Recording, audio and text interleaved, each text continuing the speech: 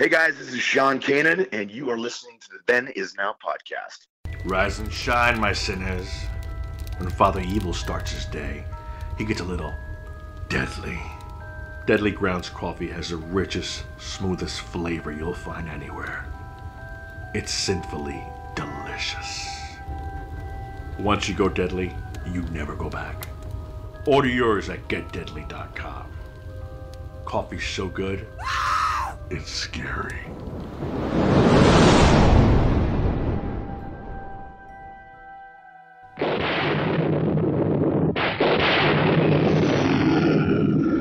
What kind of a sick school is this? Uh-oh, don't know!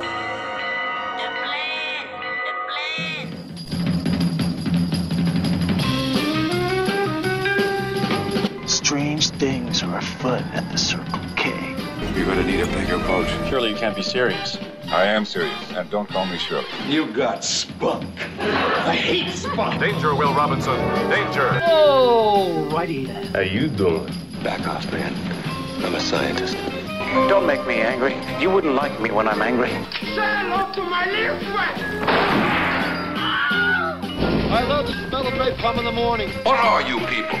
On dope? Stop whining. I got a crap on deck that could choke a donkey. Who is your daddy? I'm sorry, but all questions must be submitted in writing. I'm sorry, Dave. I'm afraid I can't do that. Can I do that? I'll be back. A dynamite! Show me the money! Don't! Up your nose when you have a hole. A what? I'm sailing! I'm sailing! Groovy. You want the moon? Just say the word and I'll throw a lasso around it and pull it down. Love means never having to say you're sorry. Here's looking at you, kid. We got no food.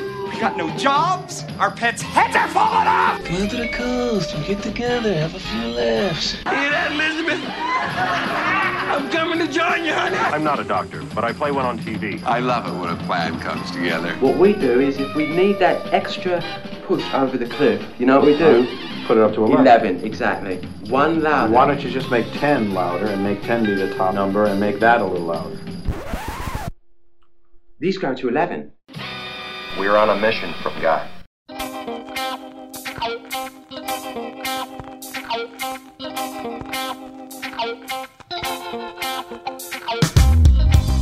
Hello and welcome to this special mini episode of Then Is Now podcast. I am your host Rigor and I'm flying solo again today, but I've got a couple of awesome guests who are no stranger to Then Is Now.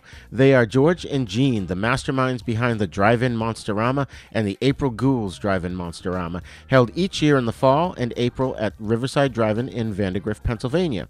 Each April and September they play 4 horror films on a Friday and Saturday, so you get 8 great classic horror films, some of which you may never have seen. So listen to George and Gene as they tell us about the cool films they have coming up this year. Class is in session.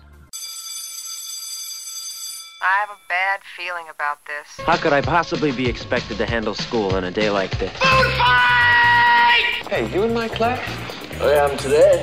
I think you should consider transferring to shop class. Now, very few students are severely injured in shop class. Bueller. When you were in school, Bueller. did you ever cut class? Bueller. Yeah, I guess I did. Sure, most kids cut classes. Good, sign this.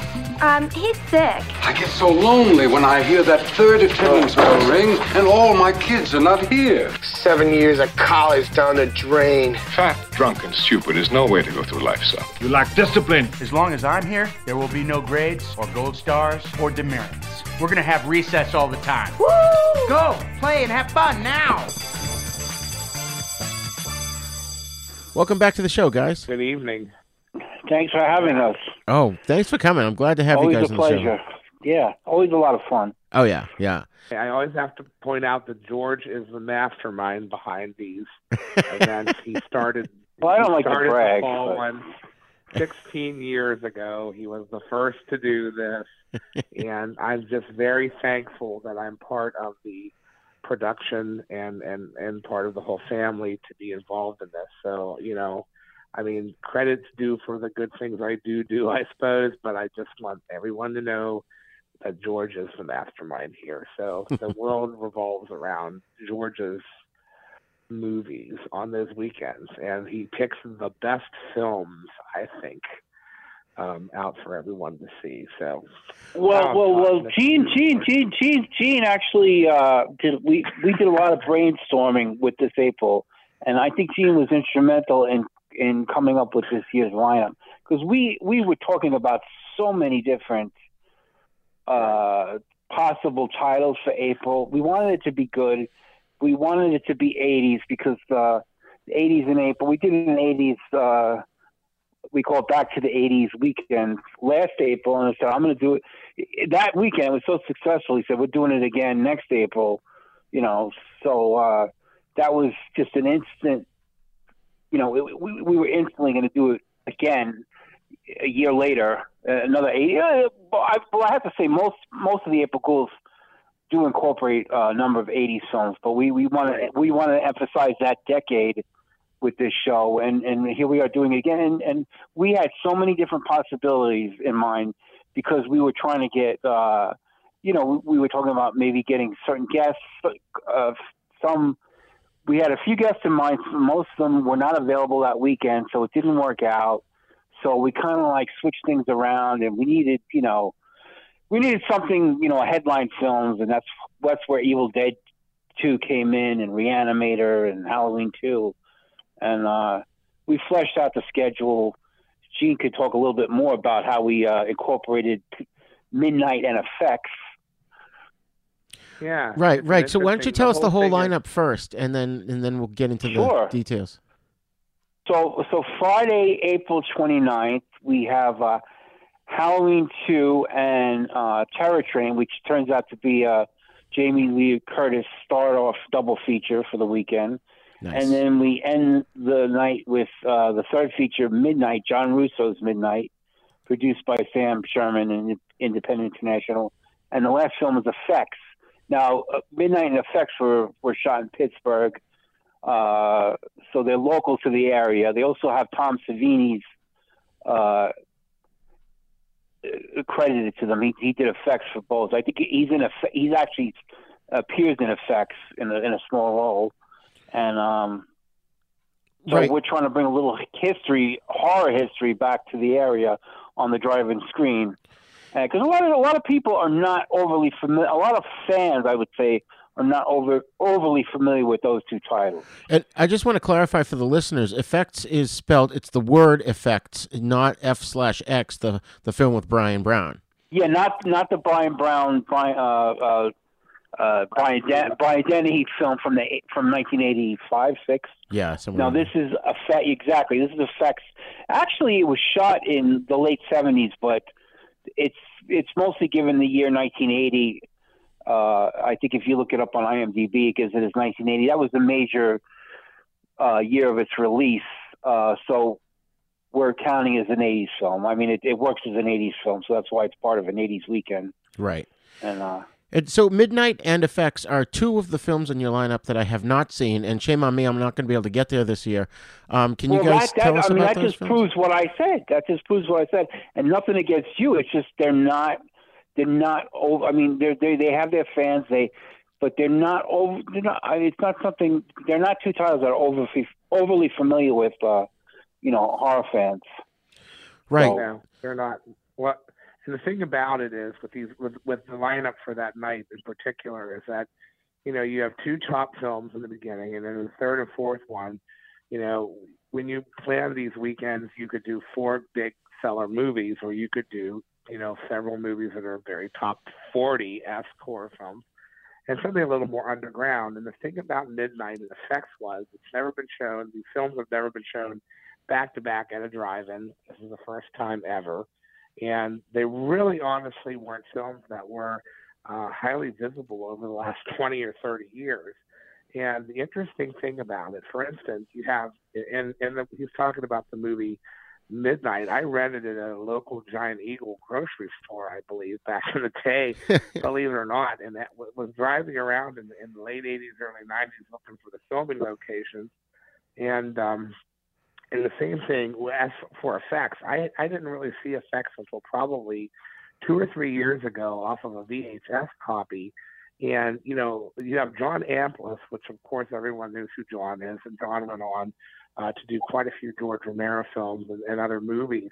So you've got John, in Midnight. You have John Russo that worked on Night of the Living Dead and some other films, responsible for this movie.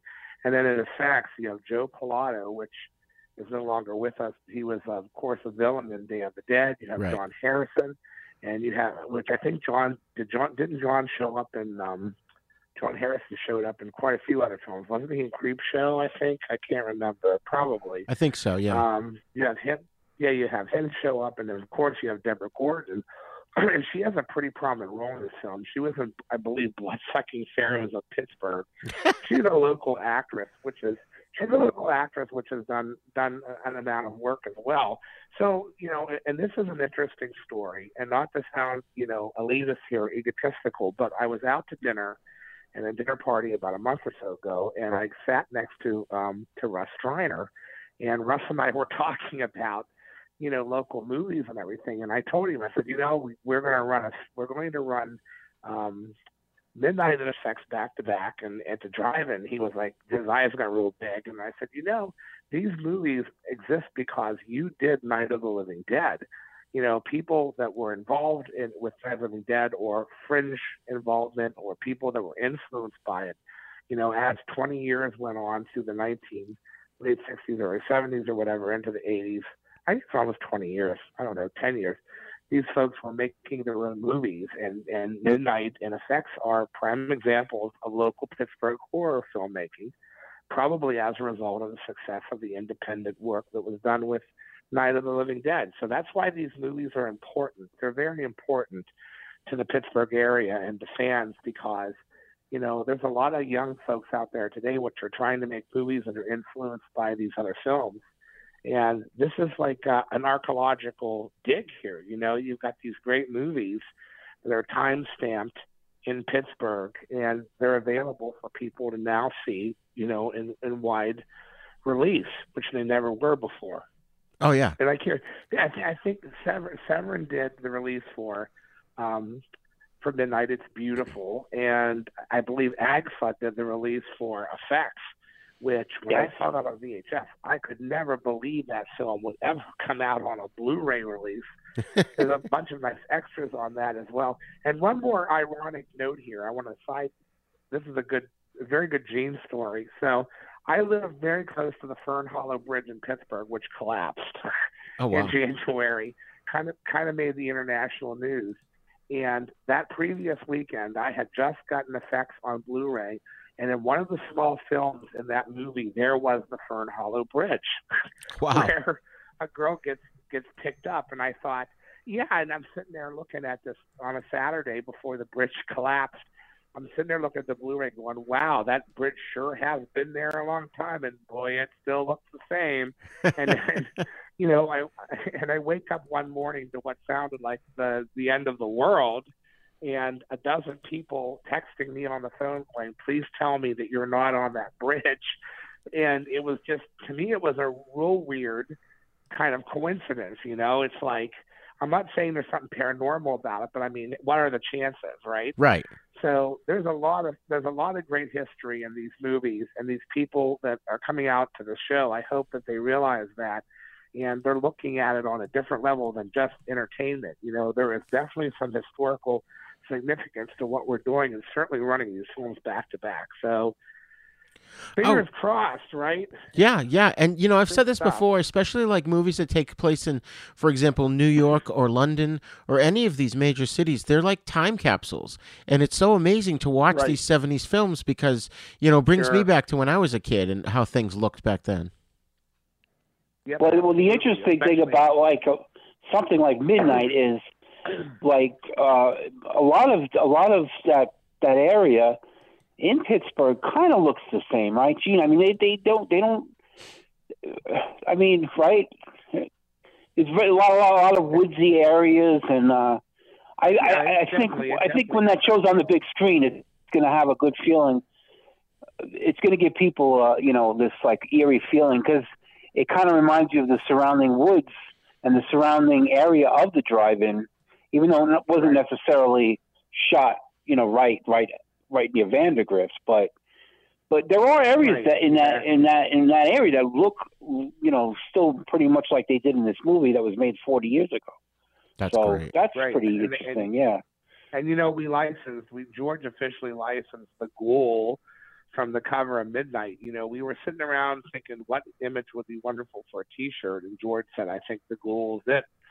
So he was able to license it, and Bill Van Ryn from Groovy Doom, Private Asylum actually did the fonts on the bottom and everything, and the shirt came out beautiful. Is that the one with the dude has like the executioner hood on? No, it sort of looks like something from Creepshow, really. I mean, okay. He's a skull face, and he's holding like a chalice. And there were some female victims which were on the perimeter, and we removed the female victims because we didn't. We're not using the complete image, just part of the image, but it's actually licensed, so there's no copyright infringement there whatsoever. Right. Yeah, and the Ghoul is like within the movie, it's more of a mummified grandmother or right, exactly. head of the family, yes. like in a Texas Chainsaw Massacre type exactly. vein. But when you see the image, it just looks more like a generic kind of Ghoul, male or female. You really can't tell. But I just thought it was a great concept. I just thought it was great. Nice. And I wanted an image like that on the shirt, and since, like Gene was saying, we were able to license it, we said, we got to use this.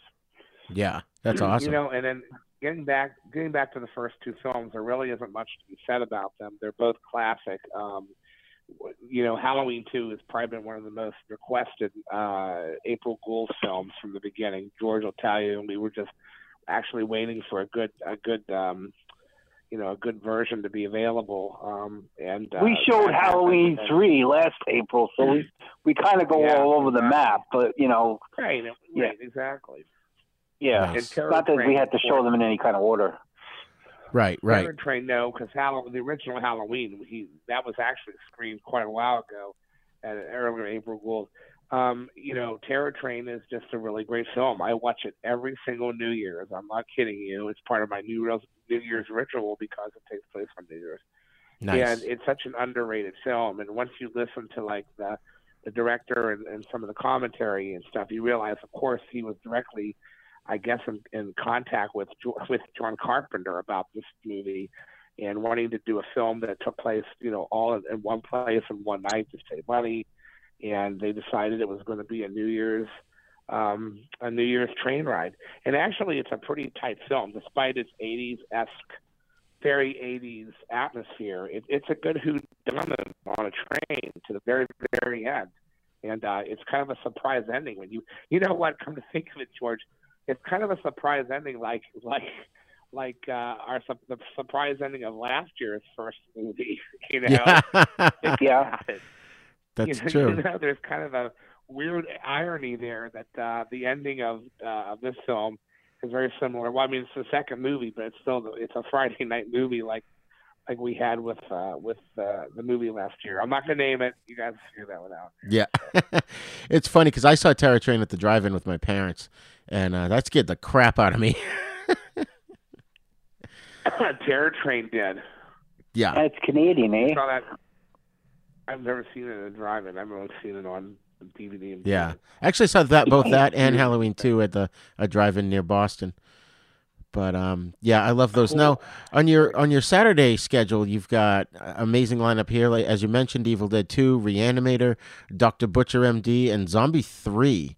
How did those three come together? Well, those four, the Evil Dead 2, like Gene and I were talking about it, and like that just has to be shown because it's popular. Reanimator is another one we've been throwing around. So we kind of went the zombie route, and Gene was the one that said, how about Dr. Butcher MD? And it kind of led into another Italian zombie film. And since we've shown Zombie, the original Fulci one, and Zombie is considered Zombie 2 in Italy, so Zombie 3 is really Zombie 2, or however you want to work that out. Right. But Zombie 3 is just an outrageous. Fulci only partly directed it, partially directed, I should say. But it's kind of a ridiculous movie, but it's like a roller coaster ride. So I think it's a good fourth movie that'll wake people up and you know, if they're dozing at that point, which they shouldn't be. And then, you know, it was sort of afterwards. It's sort of like we were talking on the phone one night, and it's like there sort of was an unplanned, you know, what do you call it, theme that went through it, because you have the Evil Dead, which aren't quite zombies, and then you have, you know, Reanimator, which is a mad scientist experimenting, you know, zombie people, and then that's what happens in Dr. Butcher. The same theme, and then, you know, you've established sort of a tropical island with zombies. That movie, and then in the last movie, that's exactly where they are. It was filmed in the Philippines. The reason for Dr. Butcher was this, because it's very similar in structure to Zombie, even including the cast and production. And I realized out of, you know, I don't know, if you're a video collector, you'll be sitting around one night and you'll go, you know, I need to see this movie. And then you go, oh my God, I don't have the Blu-ray for that. So in the middle of winter, I ordered Porno Holocaust. No, I do not have that. But I don't know why I said it. But anyway, Zombie Holocaust and Porno Holocaust is a whole other movie, and it's really bad. I've seen that. Yeah, that and Nights of the Erotic Dead or whatever. So anyway, Zombie Holocaust, Dr. Butcher. It's a very similar structure. It's filmed in New York. It's filmed. I think both of the films where they filmed at, George? Was it in the Caribbean or something? Or I'm drawing a blank here where they were filmed at. Yeah, well, Zombie 3 was, and I think Dr. Butcher was partially. I know, you know, yeah, like you said, parts of it was shot in New York, and probably a lot of studio stuff in Italy. Well, right. And Dr. Butcher, you know, it's that whole thing where you've got the zombies, and if you don't have zombies, you've got, you know, you've got cannibals. Right. And cannibalism, when the Italians ran out of zombie ideas, the next thing they went for, which makes complete sense if you think about it, was cannibal films. So you always had that really horrible movie. Was it Jungle Holocaust or Cannibal Holocaust or something?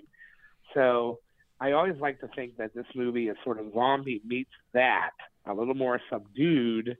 And yeah, it's more subdued because, you know, we've had people ask us, you know, to show or asked us if we would show the Italian cannibal movies, and I just think they're a little too much. Yeah, I'm not trying to bring censorship into the show, but it's just we have certain, you know, we don't want to go too far. And I think like, you know, something like Cannibal Holocaust would definitely be too intense, right? And too graphic. And stuff. Yeah, exactly. You know. So yeah, and then but this one has the cannibals in there, but there's no animal stuff, and you know, it's all fake. So you have really gruesome medical murder things that goes on. It's very gruesome. Oh yeah, yeah, right. And that's so perfect because. It just is. It's delicious because it's like when we were in college, it would be the kind of thing where you'd have the party with your usual friends and you'd rent like a handful of VHS and you'd be going through these VHS, you know, tapes, and then you'd be like, you know, okay, we're going to watch Dr. Butcher, and we put it in, and then as it would roll on, it would just get more disgusting, and people were like, oh, God, and then you talk about it, and that's that's I think that George and I were laughing about it. I said it's so perfect for April Fools or whatever, because you're getting your shocks in on a big screen, and people are going to walk away and go, oh, my God, you know, what were they thinking? You know, and it's perfect. And then George picked Zombie 3, and then we were both laughing about that because it's like everything that's essential 80s. I mean, there's like women, big-haired women and tight suits, boom boxes, Jeeps. It's late 80s, so we got the other end of the spectrum. Yeah. Right. And a floating cloud of death that turns people into zombies. And it also sort of breaks into that whole genre that was going on at that time of really bad Italian sci-fi, you know, jungle movies or whatever. There was a bunch of Italian films that emulated, like, I don't know why I said Conan, the Schwarzenegger films, rather. And it's just, and of course, the floating head. There's a decapitated head in that movie that flies around and bites people, which is just absolutely absurd. And it's all very 80s. It just has and it is the kind of thing, I mean, you know, with our audience, They're half asleep. Some are high. Some are drunk. I think it's perfect for the last film. You know. And if it's that funny. Doesn't destroy the rest of their brain cells. Nothing will, right? Right. And it's funny too because it's so 70s and 80s because like just glancing at the IMDb, Dr. Butcher, aka Zombie Holocaust, is also called Zombie 3. Yes. Yeah, well, there you go. Yeah, it gets very confusing. Right. Yeah. It's like Escape from Planet 8. It's an interesting movie. Well, I mean, I guess they made the connection with Ian McCulloch in there. Exactly. Yeah. That's what I thought too. I mean, there's he's a similar character in such a similar structure. I actually a couple weeks ago watched Zombie and that movie back to back just for a comparison thing. One of our wonderful snowy weekends here in Western Pennsylvania, which by the way are still happening even though it's spring. Oh, jeez. Yeah, our weather sucks. To be honest with you, I'm sure it's going to be great by the time we do the show. But I mean, we have these nice weeks all along with 70 degrees, and then on Friday, Saturday, Sunday, it's like 9 inches of snow. Merry Christmas in the middle of April or March. Wow. Yeah, it's been dreadful. I'm glad it's going to be ending, but I watched them back to back, and I thought, these films are very similar to one another. I didn't imagine it, Yeah. So that's awesome. Perfect. That's so cool. I remember seeing one of the films you're showing, Reanimator, in the theater. I begged my parents to take me to see it because that was around the time where movies were NC-17. And so I told my father, I convinced him, you go buy the tickets. Me and my mother will wait over on the other side of the theater here. So he went and bought the tickets, and then we went in because I think I was 16 at the time. And that was great. I mean, my mother and father loved horror movies, but the one thing they couldn't get over was the green fat lady jumping around at the end with no clothes on because she was a zombie. And every time I mention that movie, my mother just brings that up. That's the one thing she remembers. No regard for Lovecraft or Jeffrey Combs. You had so are you an only child? Yes, I was till I was 18. Brothers and sisters. Say that again? Because I was an only child, and my dad used to be one of the victims that I would take me to these films, as we were talking about. And my dad took me to see the uncut Evil Dead in the theater, and I just remember the blood squirting everywhere out of the trap door or something that happened in that movie. I can't remember the specifics, and the look on his face, and he didn't say anything one way or the other about the movie. And I remember my mom asking him, how was the film? And my dad looked at her and said, never again. He needs to find someone else to take him to these movies. He wasn't upset by it. He just was like, it was not in his scope of entertainment, That reminds me, around the same time, no kidding, poor dad. Around the same time, I had my parents do the same thing to take me to see Texas Chainsaw 2. And my mother was sitting between us, and at the very end of the movie, right after Leatherface is chasing the girl with the razor blade, slicing her legs up, my father leans across my mother to me and goes, "We are never going to see another movie like this again." You know what I mean? Exactly. I got very lucky. I was dating this guy at the time named Mark, and we're still very good friends to this day. And Mark was, we went to the movies every weekend, and we saw Demons together. We saw all these films together. We saw House by the Cemetery. It was really great. And Texas Chainsaw Massacre 2. There were so many good. He was up for it. And we were like always at the theater seeing these crazy films. So thank God we were of age to be able to go ourselves, in the 80s, because my parents were done. My dad was, I think he was done after, I don't know, he took me to see, we saw The Fog together, we saw Halloween 3 together. I think my dad did, and anything that would have been probably pre-84, if I couldn't get in by myself, he probably took, or my aunt's really good friend that she worked with, she was a big horror fan. So I got into a lot of movies. I saw Altered States in the theater too, which was crazy. Yeah. With a friend of mine he was actually older. He was 4 years older than me. He had to pretend to be my parent to get us in to see that. It was ridiculous. But That's awesome. I watched that like he did. He had to play my older brother. It was bizarre. And they actually asked you, they're like, are you a legal parent or guardian? And he's like, yeah, I'm his brother. Anyway, we saw Altered States, and I'll tell you, I just saw that on Blu-ray like a couple weeks ago when William Hurt passed, and it still holds up. It's still an amazing film. It's just great. It's well produced. Yeah. Visually and the writing and everything. It's such a good movie. And, if anyone's, has seen that on a big screen, it's an experience between special effects and makeup effects and stuff. It's really psychedelic and scary. Yeah. I remember seeing that in the movies, and that scared the crap out of me, too. Oh, I love that film. It was so good,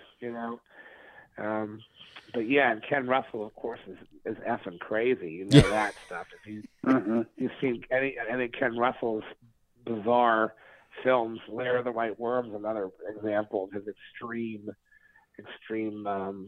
filmmaking, but another great film as well. Yeah, yeah. And I heard a rumor that Hugh Grant may be the new Doctor Who on the TV show.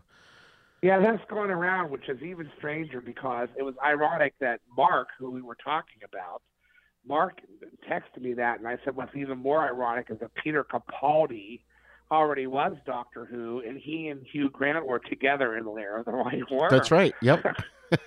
That's a weird combination. And Hugh Grant did play Doctor Who once before in a comedy special with Rowan Atkinson back in '93. Yeah. I forget the title of it, but yeah, I remember that. Yeah. He's always been up for the role. They've always, every once in a while, I'm still following Doctor Who, and I have for decades.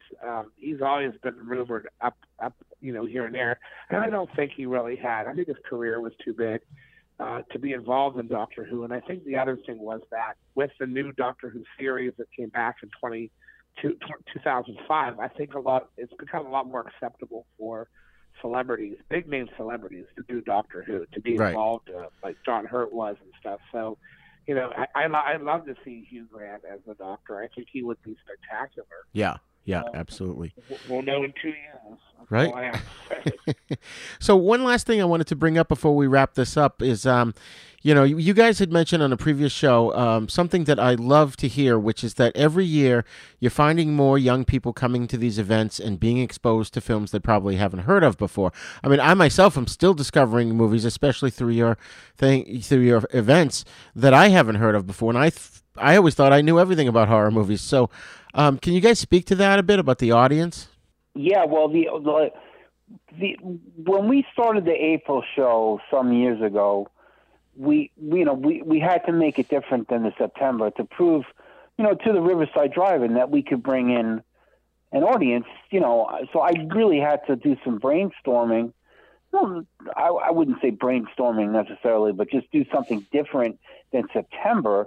And so I said, well, let's go for like Friday the 13th and Day of the Dead and films like that, which we really hadn't shown before because the September show was mostly dedicated to the 60s and 70s type drive-in movies, drive-in horror films. Right. So when we started showing the 80s stuff, it was like, I couldn't believe we had a whole new audience. So we just continued in that trend. And ever since we've been doing these April shows and showing a particular type of more modern horror film, I guess you could say, it's just brought in younger and younger horror fans. And and a lot of them, of course, were too young, naturally to see these on the big screen because a lot of them were probably born after they were made. So, right. So and they love it, and they're just getting a great weekend of fun and being able to see these things on the big drive-in screen. Oh yeah, right. Yeah. I mean, when I went last year to April, sorry, go ahead, Gene. I'm just saying, I'm supporting what George is saying. It's just that, a lot of the demographics that we've found age-wise has been mostly 30s and 40-year-olds and we really ramped up this in the advertisement last April because, you either snuck downstairs to watch the video when nobody would catch you, or you had a corrupt brother or sister who was older, or a neighbor or something that said, sure, you guys can come over and watch this. And, you're finding this new renewed interest in these movies And you know, and real quick here, side note, I think that you see that happening with these reboots and modern filmmaking. I see, you know, this Texas Chainsaw Massacre reboot that just came out was one of the worst things ever. People like to argue about the merits of it. It's complete, utter garbage. Right. And I hardly ever have an opinion that's that strong, but it's awful. And, you know, the new Scream movie, I sat through that and this was bored shitless. And I think that these movies that we're seeing these reboots of are trying to renew an interest like it's the first time that these younger people have ever seen these films the way we did when we saw them in the theater. Do you know what I mean? Yes. It's like, am I making sense about this? Well, like, yeah, I mean, it goes to the fact that they named it Scream, which is the same title as the original, and it's not a remake. It's a continuation. Right, and, you know, I like the new Ghostbusters. I did. I really thought it was nice, the Afterlife yes, thing. That was very found good. A warm place for that. But it was the same as the first movie, just redone with new people. And dawned on me while I was watching that, I go, you know what they're doing? They're taking the elements that I grew up with at that age, and they're presenting them in a different fashion for the people that are in that age group now. That's what happened with the Star Wars reboots, too. So I see that happening with these horror films. And like George was saying, there's a renewed interest in these older movies because of that. I mean, it's just the way things are trending. But you would be surprised, the young people that know these obscure films. It's shocking. Oh, yeah. You know, when they're like, oh, my God, Midnight. And I'm like, oh, my God, how the hell did you know about that movie? Right. You know, so. Yeah, it's awesome. And, you know, when I was there last April, it was just amazing to see not just, you know, single people or couples or whatever, but families enjoying it. And just watching these movies on a nice night under the stars was just amazing. You know? Yes, so, absolutely. Awesome, guys. So is there anything else you wanted to mention about this event? It's just, you know, T-shirts are available. You know, check out our community page, Drive-In Super Monsterama. Events, online tickets are available. And throw us the dates again. This is Friday, April 29th, and Saturday, April 30th. A big weekend of fun. Overnight camping available for an additional free breakfast. $10 only. I should say free breakfast, but included with that camping fee is a breakfast. Yep. Which is awesome. People are marveling about that. Yeah. And you know, what I was going to say, what else was I going to say about this? Oh, and we've got a great soundtrack coming up for this show too. Excellent. So, every time I see Midnight, I keep thinking of Judas Priest, Living After Midnight. And I have scandalously legally used that clip on Instagram for the 15-second stories for Living After Midnight with the monster. Maybe kind of has an Iron Maiden thing going on. I don't know, but whatever. I just, again, before we go, I want to close by saying, thank you, George, for allowing me to be part of this. I look forward to it every year. It's great for my creativity and my mental health. This is like a family thing. We all get together twice a year. And there's no malice involved in this production and with the fans and everything. It's just everybody gets along very, very well together, and it's just a good experience. I mean, it just really is. I'm thankful for that. I think I'm more excited about just being part of it all than actually probably watching movies. It's a weird thing to say, but really it is. It's not that I don't enjoy them. It's just great to see everybody. Oh yeah, Gene has done a lot to change the show in the right direction. Give as far as publicity and just all kinds of different elements to expand to expand it, to make it more popular, to get it to the right audience. When I started, I was more bashful about the whole thing. And he wouldn't come out to even take a picture with me. That's the Godfather. And Gene kind of like. That's why he stepped in as what a journalist called marketing director. So ever since then, he's been given that title, and he deserves it. So That's awesome. And I told George, I said, it's so funny because George was so elusive. He would move from his car to the booth and back, and sometimes get food. Who is this Bigfoot? Who is George? Well, I think in the early days, I was like, kind of like just. Well, just worried about how people are going to take to it. Yeah. I was just worried about how people were going to take to it. Not that they were taking to it badly. They were mostly having a good time and enjoying themselves. But I got, I needed to. You were developing a very big. George is very, very. I don't know if it's shy that you are. It's just that you're not interested in the spotlight. You're very happy with what you do, and every show was like, where is this George? I need to meet George. And, he's behind this. It's like the Wizard of Oz or whatever. And then, he started like. I wanted to be like Swan in Phantom of the Paradise, There you go. Correct. Exactly. Awesome. Yeah, exactly. Awesome. Exactly. And I'm like, I told him one time during a conversation, I said, you need to get out and shake hands because you have so many admirers. It's ridiculous. You gotta go meet these people, whether you're shy about it or not. They're so, it's just people. It wasn't like an ego trip. It was just nice people that would come out to this and say, man, I'd love to meet this guy that did this.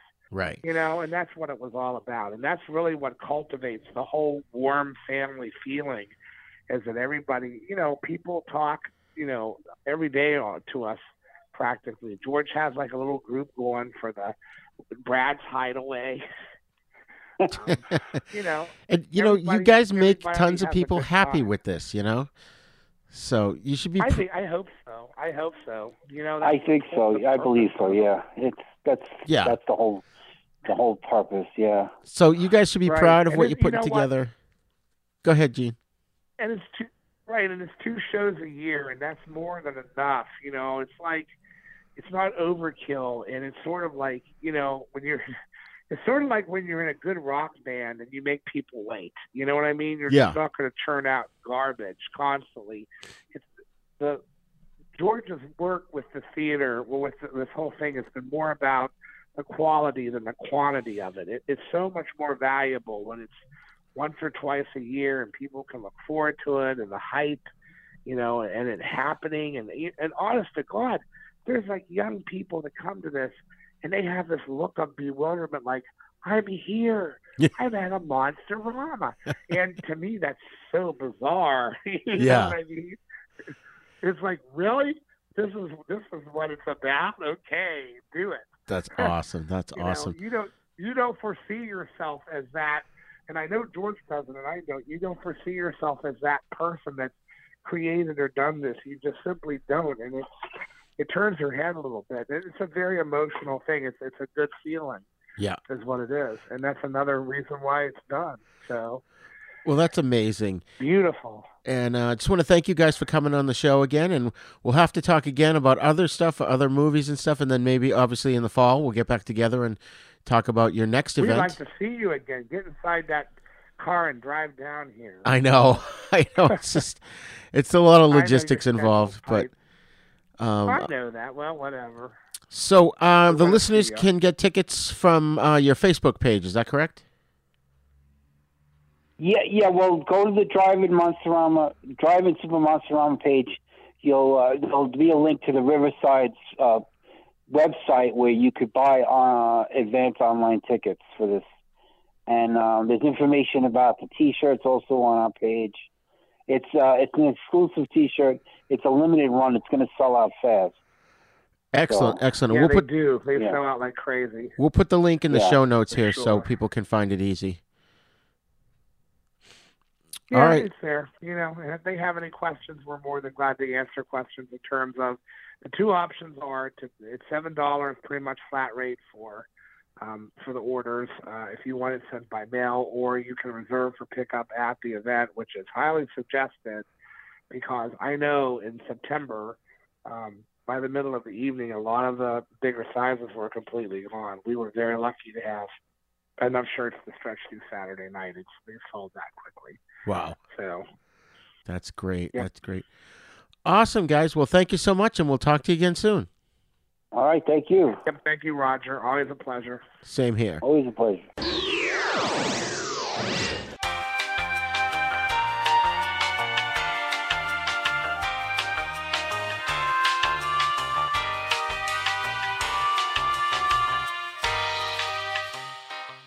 Okay, folks, please be sure to check out the April Ghouls Drive-In Monsterama Facebook page.